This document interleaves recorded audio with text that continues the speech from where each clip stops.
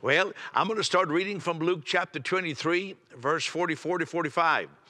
At the sixth hour, darkness came over the entire land until the ninth hour, and the veil of the temple was torn in two. Well, this is a couple of verses that describes what happened. And when it says there between the sixth and the ninth hour, that's between noon and 3. It's describing the cross of Jesus Christ. And as you can see, I am calling this the scandal between noon and 3. Something happened at a specific time, Jerusalem time, at a specific moment that is revolutionary. Now, there are many words, theological words, that are helpful and they are nice and they tell us good things. We could talk about that justification occurred. We could talk about redemption. We could talk about reconciliation. All these are wonderful words that contain each one of them a nuance of beautiful truths. But sometimes these theological words, they can serve as a cloak. We become so accustomed to these words that we lose some of what really happened at the cross. And so I've chosen the word scandal, the scandal. And it's in the Bible. I didn't make it up. I didn't pull this out of a hat. No, that is one of the words that some use for what happened when Jesus went to the cross. It was scandalous. And so let's look at Galatians chapter 6, verse 14, where Paul says, "Far be it from me to boast, except in the cross of our Lord Jesus Christ, through which the world has been crucified to me and I to the world." Here is Paul trying to summarize, and it's so hard to find the words to be succinct, to talk about the enormity of what happened when Jesus Christ went to the cross. But first of all, he says here, I have been crucified to the world. Let's start with that point. I have been crucified to the world. It all starts with us. We've been crucified to what? To the world system. So when he says here, I to the world, he's not talking about the Roman Empire. He's not talking about, the world system that we might think about it, because the whole book of Galatians, it's about the world's religious systems, the whole system of all world religions, which is that we have to ever make new sacrifices and new commitments to please a deity that seems to never be sufficiently satisfied. And here Paul says, I've been crucified to that. Something happened to me. Jesus died on the cross for me, but he also died with me. I have closure to the old life. The old Saul of Tarsus, there was a murderer filled with hatred, seeking to persecute. That old Saul of Tarsus has died. And we can put ourselves right there. He says, I have closure to that. I'm righteous because the old Saul of Tarsus, and I can say the same thing, I am righteous because the old Peter Youngren has died with Jesus Christ. You see, the cross does something in us, and it something to us. It changes our life. We no longer park our car, so to speak, in Romans chapter 7, where it says, oh, the things I want to do, I can't do, and I don't do them, and the things I don't want to do, I do. So many people, religious believers, adherents to a faith, they live in that realm. But once you discover this gospel, you pull your car into reverse and back up out of Romans 7, and you drive into Romans chapter 8, that now, since I am in Jesus Christ, and Jesus Christ has done something for me through the cross, I'm no longer under the condemnation, but I live by the law of life of the Spirit of God in Christ Jesus. And then he says, not only that I've been crucified to the world, but the world has been crucified to me. Well, we could talk about 2 Corinthians chapter 5, where it says that God was in Christ, reconciling the world to himself. It doesn't say that God reconciled himself to the world. You see, because God never had an axe to grind with the world. God never had turned his back on the world. But it says that God was in Christ reconciling the world. We were the one who had walked in our own direction.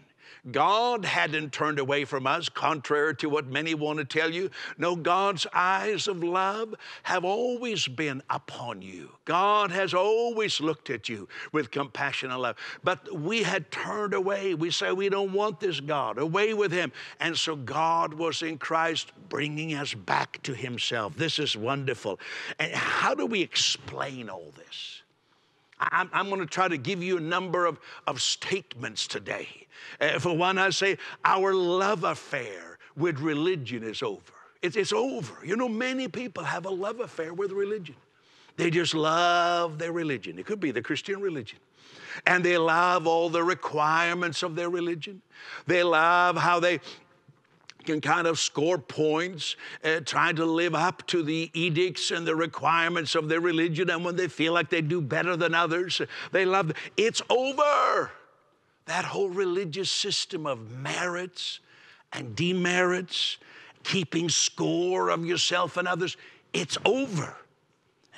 Let me put something else. Our fear of indiscriminate acceptance by God is gone. You say, well, what do you mean, Peter? Our fear of indiscriminate acceptance. People say, well, you know, I just can't believe that God just accepts me, that God's arms are outstretched to me. He loves me just as I am, even though, you know, Billy Graham, the late Billy Graham, used to always have that song sung, just as I am. But if you really look at it, just as I am, I come to God. People say, no, well, I just can't just see that God would accept me. You know, with everything, there's always something else I have to do to deserve or earn God's acceptance. I just can't. And so people have that fear. But once we discover what happened at the cross of Jesus Christ, that fear is over. You know, I put it like this. Our mission now is not to police the world's sins. We bring good news of him who conquered sin and lives in us. So many Christians feel that our job is to point out all the sins in Canada and wherever country you're watching. Many preachers feel that their job is to kind of enumerate all the sins and all this is so bad and this is so terrible. That's not our mission. Our mission is to tell people about Jesus Christ who defeated sin, who took sin. We don't invite people and say, come and deal with your sins. You better make it right. We don't say that. We say, you're unable to make it right. But come to the one who made it right for you, the one who dealt with your sin. Come and receive his grace. You know, people wrestle with this. I remember a few years ago, we were after they had some tribal war in Kenya. There was a very sad thing. Over 1,000 people died. They were hacking one another with machetes. And since I have been going to Kenya for many decades, know many of the top politicians in the country, I flew over there. I went to some of the refugee camps. And sure enough, preachers had come to those camps and they had all kinds of ideas saying, well, you know, this civil war or this fighting and these deaths happen because of some sin or something else. I tell you, I'll never forget the amazement as I gathered the people on that camp and that refugee camp. They came out of their tents and I just had an impromptu meeting right there telling them that God is not angry with you. God's arms of love are outstretched to you. Here they were living in a refugee camp, and then these so-called prophets would come in and say, well, it's because of, you know, God wants to beat up on you because of all the sins of this country. No, that's not our message. Our message is to talk about the one who defeated sin. Oh, this is beautiful. Let me give you some more. Justice has been carried out. Not a human kind of justice, God's justice. You see, the human kind of justice is retribution. Now, we can't do it really like maybe some would want to, because if you speed too much, you get a fine. And if you speed more, you get a bigger fine.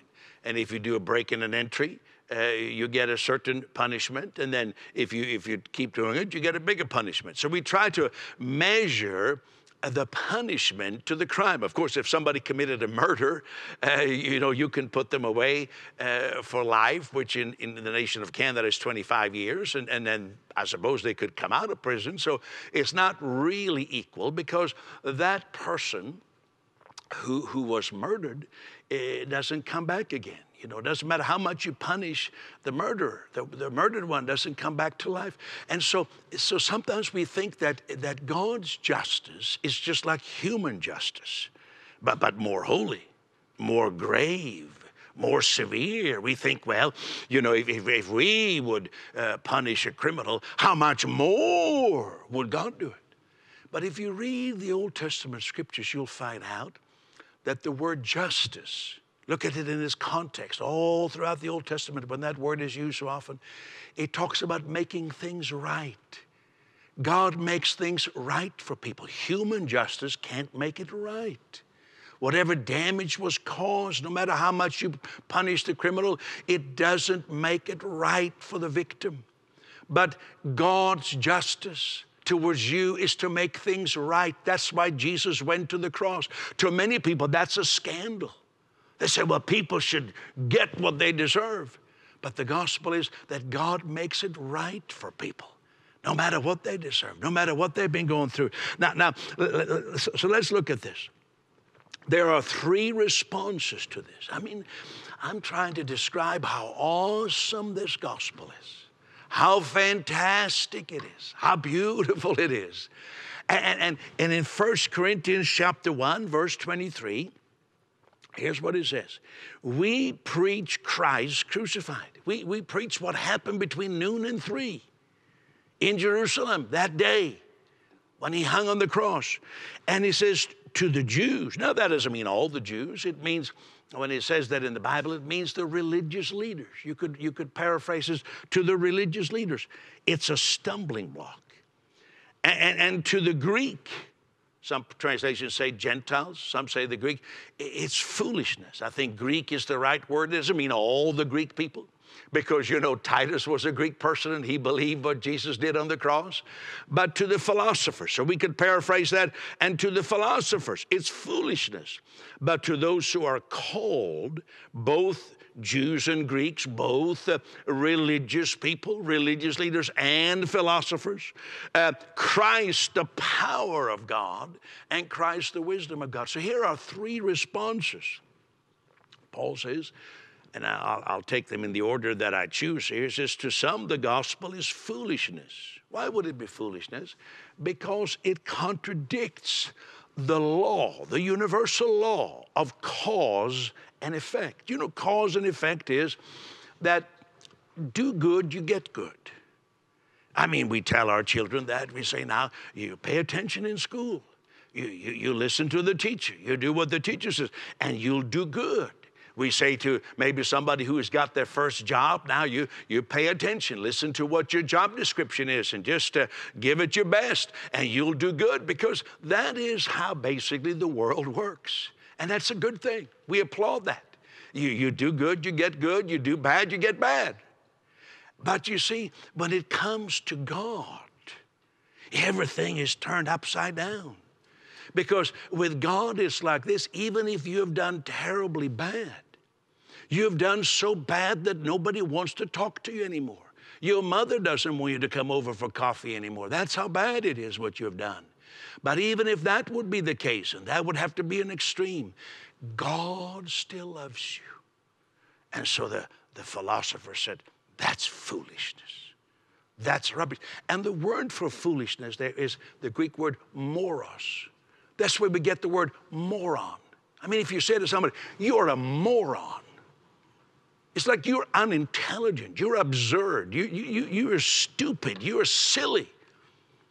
This is what people said about what happened at the cross. No wonder I call it a scandal. They said this is scandalous.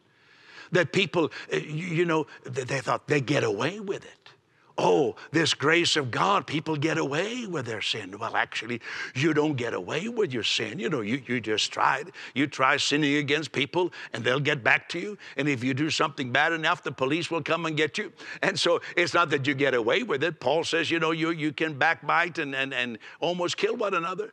But as far as God is concerned, if you will accept what Jesus Christ has done for you, then the wages of sin, the normal result of sin, the consequences of sin, He took them for you and now gives you the gift of God, which is eternal life. You see, when Paul was preaching this message, in Acts chapter 17, they said, he's a babbler. Listen to that fool. They called the Apostle Paul, the great Apostle Paul, who we love. We read 2,000 years later what he wrote, inspired by the Holy Spirit. They said, he's a babbler. It's too good to be true. Let me give you the gospel. The gospel is, if you've done bad, come to God and receive good. Sounds incredible, doesn't it? Think about it. Maybe you watching me right now, maybe you've done something bad.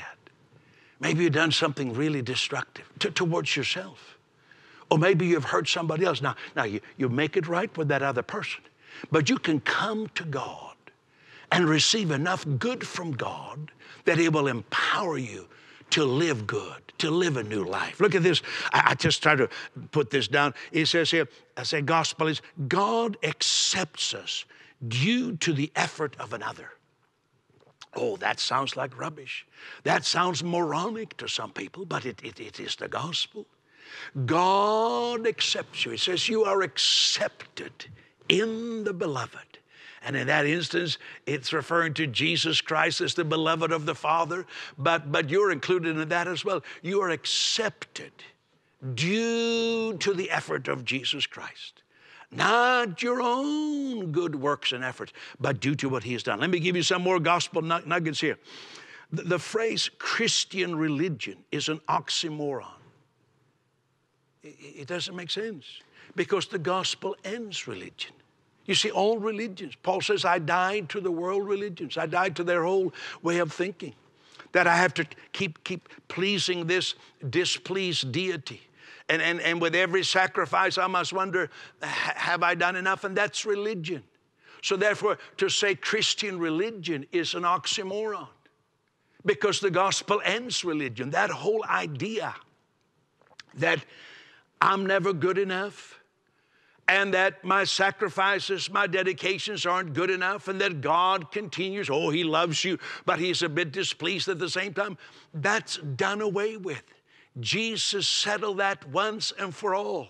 When He went to the cross, that was the scandal between noon and 3. He went to the cross and put away your sin. He was wounded for our transgressions, bruised for our iniquities, and by His stripes we were made whole. You know, human wisdom is something that Paul refers to here in 1 Corinthians chapter 1. He says, human wisdom, once you try to apply human wisdom to this, and you try to explain it and kind of reduce the full impact of the gospel, it makes the cross of Christ of no effect. It means your intellectual, your academic, your religious efforts are incapable of bringing you to God. You see, I'll give you another little nugget here. The gospel is not about a changed or improved life, but a new life. Somehow people have a hard time with that. They say, I'm going to try to do better. I'm going to pull myself up by the bootstraps. I tell you, I blew it, but I'm going to try harder, and maybe God will accept me then.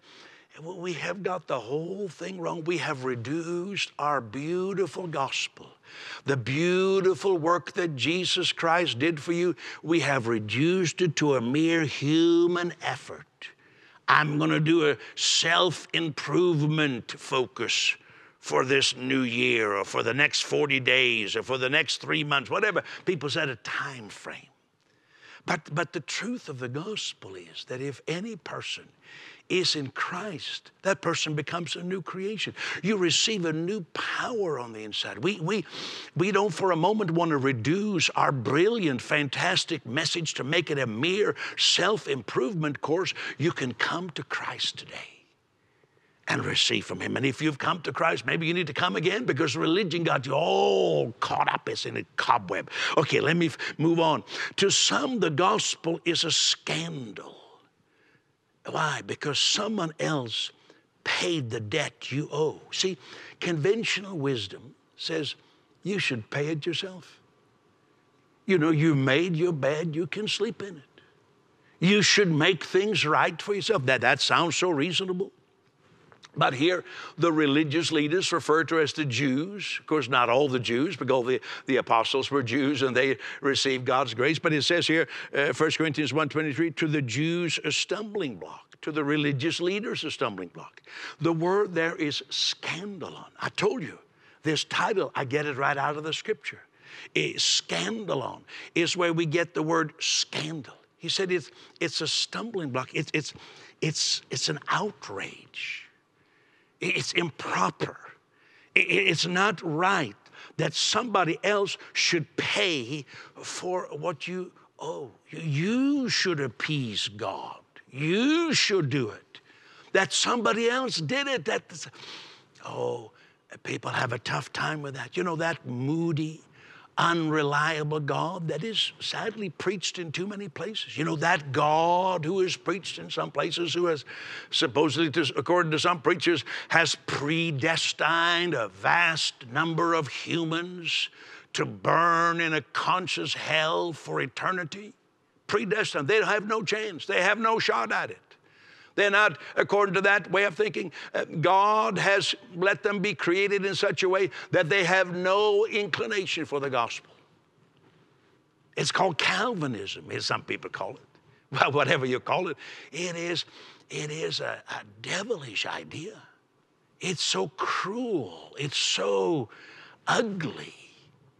But I got good news. You know, that God who does that God who would predestine billions of people to hell, that never given them a chance for the gospel, that God who is moody and irritable, here's the good news, that God doesn't exist. So relax. That God never did exist. That God is done away with when Jesus reveals who God is. Jesus shows us who God is. And so, but to many people, this is a scandal. And so much is scandalous. You know, let me give you some example. Jesus' incarnation, if you look at it, it's scandalous. I mean, he was born in Nazareth. It was considered a hellhole. Can anything good come out of Nazareth? And then he was born under the cloud of seeming to be an illegitimate birth. Jesus' ministry, you could, and I put it in quotation marks there, it's kind of scandalous. Have you ever thought of Jesus' first sermon? Or at first when Jesus preached that sermon, they loved it. When he says, the Spirit of the Lord is upon me and heal the brokenhearted and all that, they marveled at the gracious words that came out of Jesus' mouth. But quickly they changed. Because then Jesus began to pinpoint the hollowness of their religion. And he says, you remember in the days of Elijah? He said there were many widows in Israel, many widows who lived under the Mosaic law, who wanted food. I mean, after all, the books of Moses promises that God will supply food for them. And here Jesus says there were many widows who were following the law of Moses, and they wanted food, but they didn't get any food. The only one who got food was that woman from Zarephath. Now they all knew when he said Zarephath, that means she was not a part of the law. She was not a part of the Jewish nation. She wasn't a part of the law of Moses. She was outside of the religious system. She got fed. And then as if that wasn't enough, Jesus says, you know, in the days of Elijah's follower, the successor there were many leprous people in Israel who would have liked to be healed. And they knew that in the book of Moses, Leviticus chapter 14, God promises healing for leprosy. So they knew that. They were aware of that. He said there were many who wanted to be healed, but none of them were healed. Not one of them. except for one, and he was from Syria. Again, Jesus is making a point here that the one who did receive healing was the one who was outside the religious system, not a part of the law of Moses. He received healing, and they began to gnash their teeth. What is Jesus saying? He's saying, look at your religion. It doesn't give you what it promised, because your own effort to meet the conditions for your religion always falls short. So you don't get what your religion promised you. Many people found that to be true today. And then Jesus says, I've come with something new. I've come to bring God's grace. I've come to bring you good news. And they began to get so mad. That's why they wanted to kill Jesus. I mean, we could look at I said Jesus' ministry is scandalous in so many ways. I mean, look at it. He healed on the Sabbath. You know, why did he do all the healings on the Sabbath? It was like he was sticking it to religion, who says, oh, you can do it any day, but don't do it on the Sabbath. So many of Jesus's parables and sermons, I mean, you have there in Luke the young ruler who, by his own confession, had kept the commandments. And so we had to believe, at least outwardly, he had kept the commandments. I mean, he would be first in line to receive the blessing. And yet he walked away sorrowfully.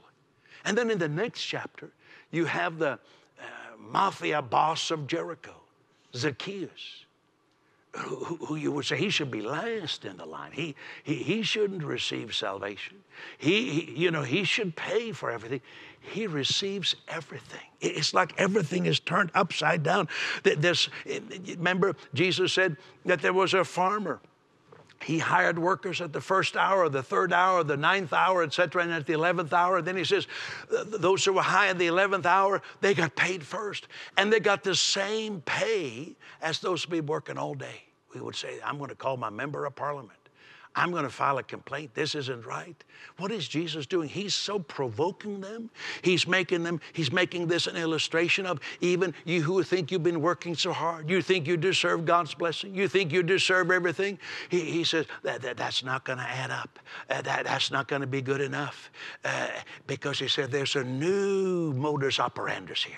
It's called the grace of God. It's called God's grace flowing to everyone. The first generation church, scandalous. Look at Paul. He was a terrorist, Saul of Tarsus. What a scandal. He became the apostle to the Gentiles. And he says, everything I thought was a plus in my life, everything that was a credit to me, my background, my studies, my religious pursuit, he said, I count all that as dung. That's a minus. He doesn't say, well, it didn't really hurt me and all my religious efforts, it did some good. No, he says, it's the minus. It's a loss to me. It's not an even. It's a loss. People said that's outrageous. He shouldn't talk like that.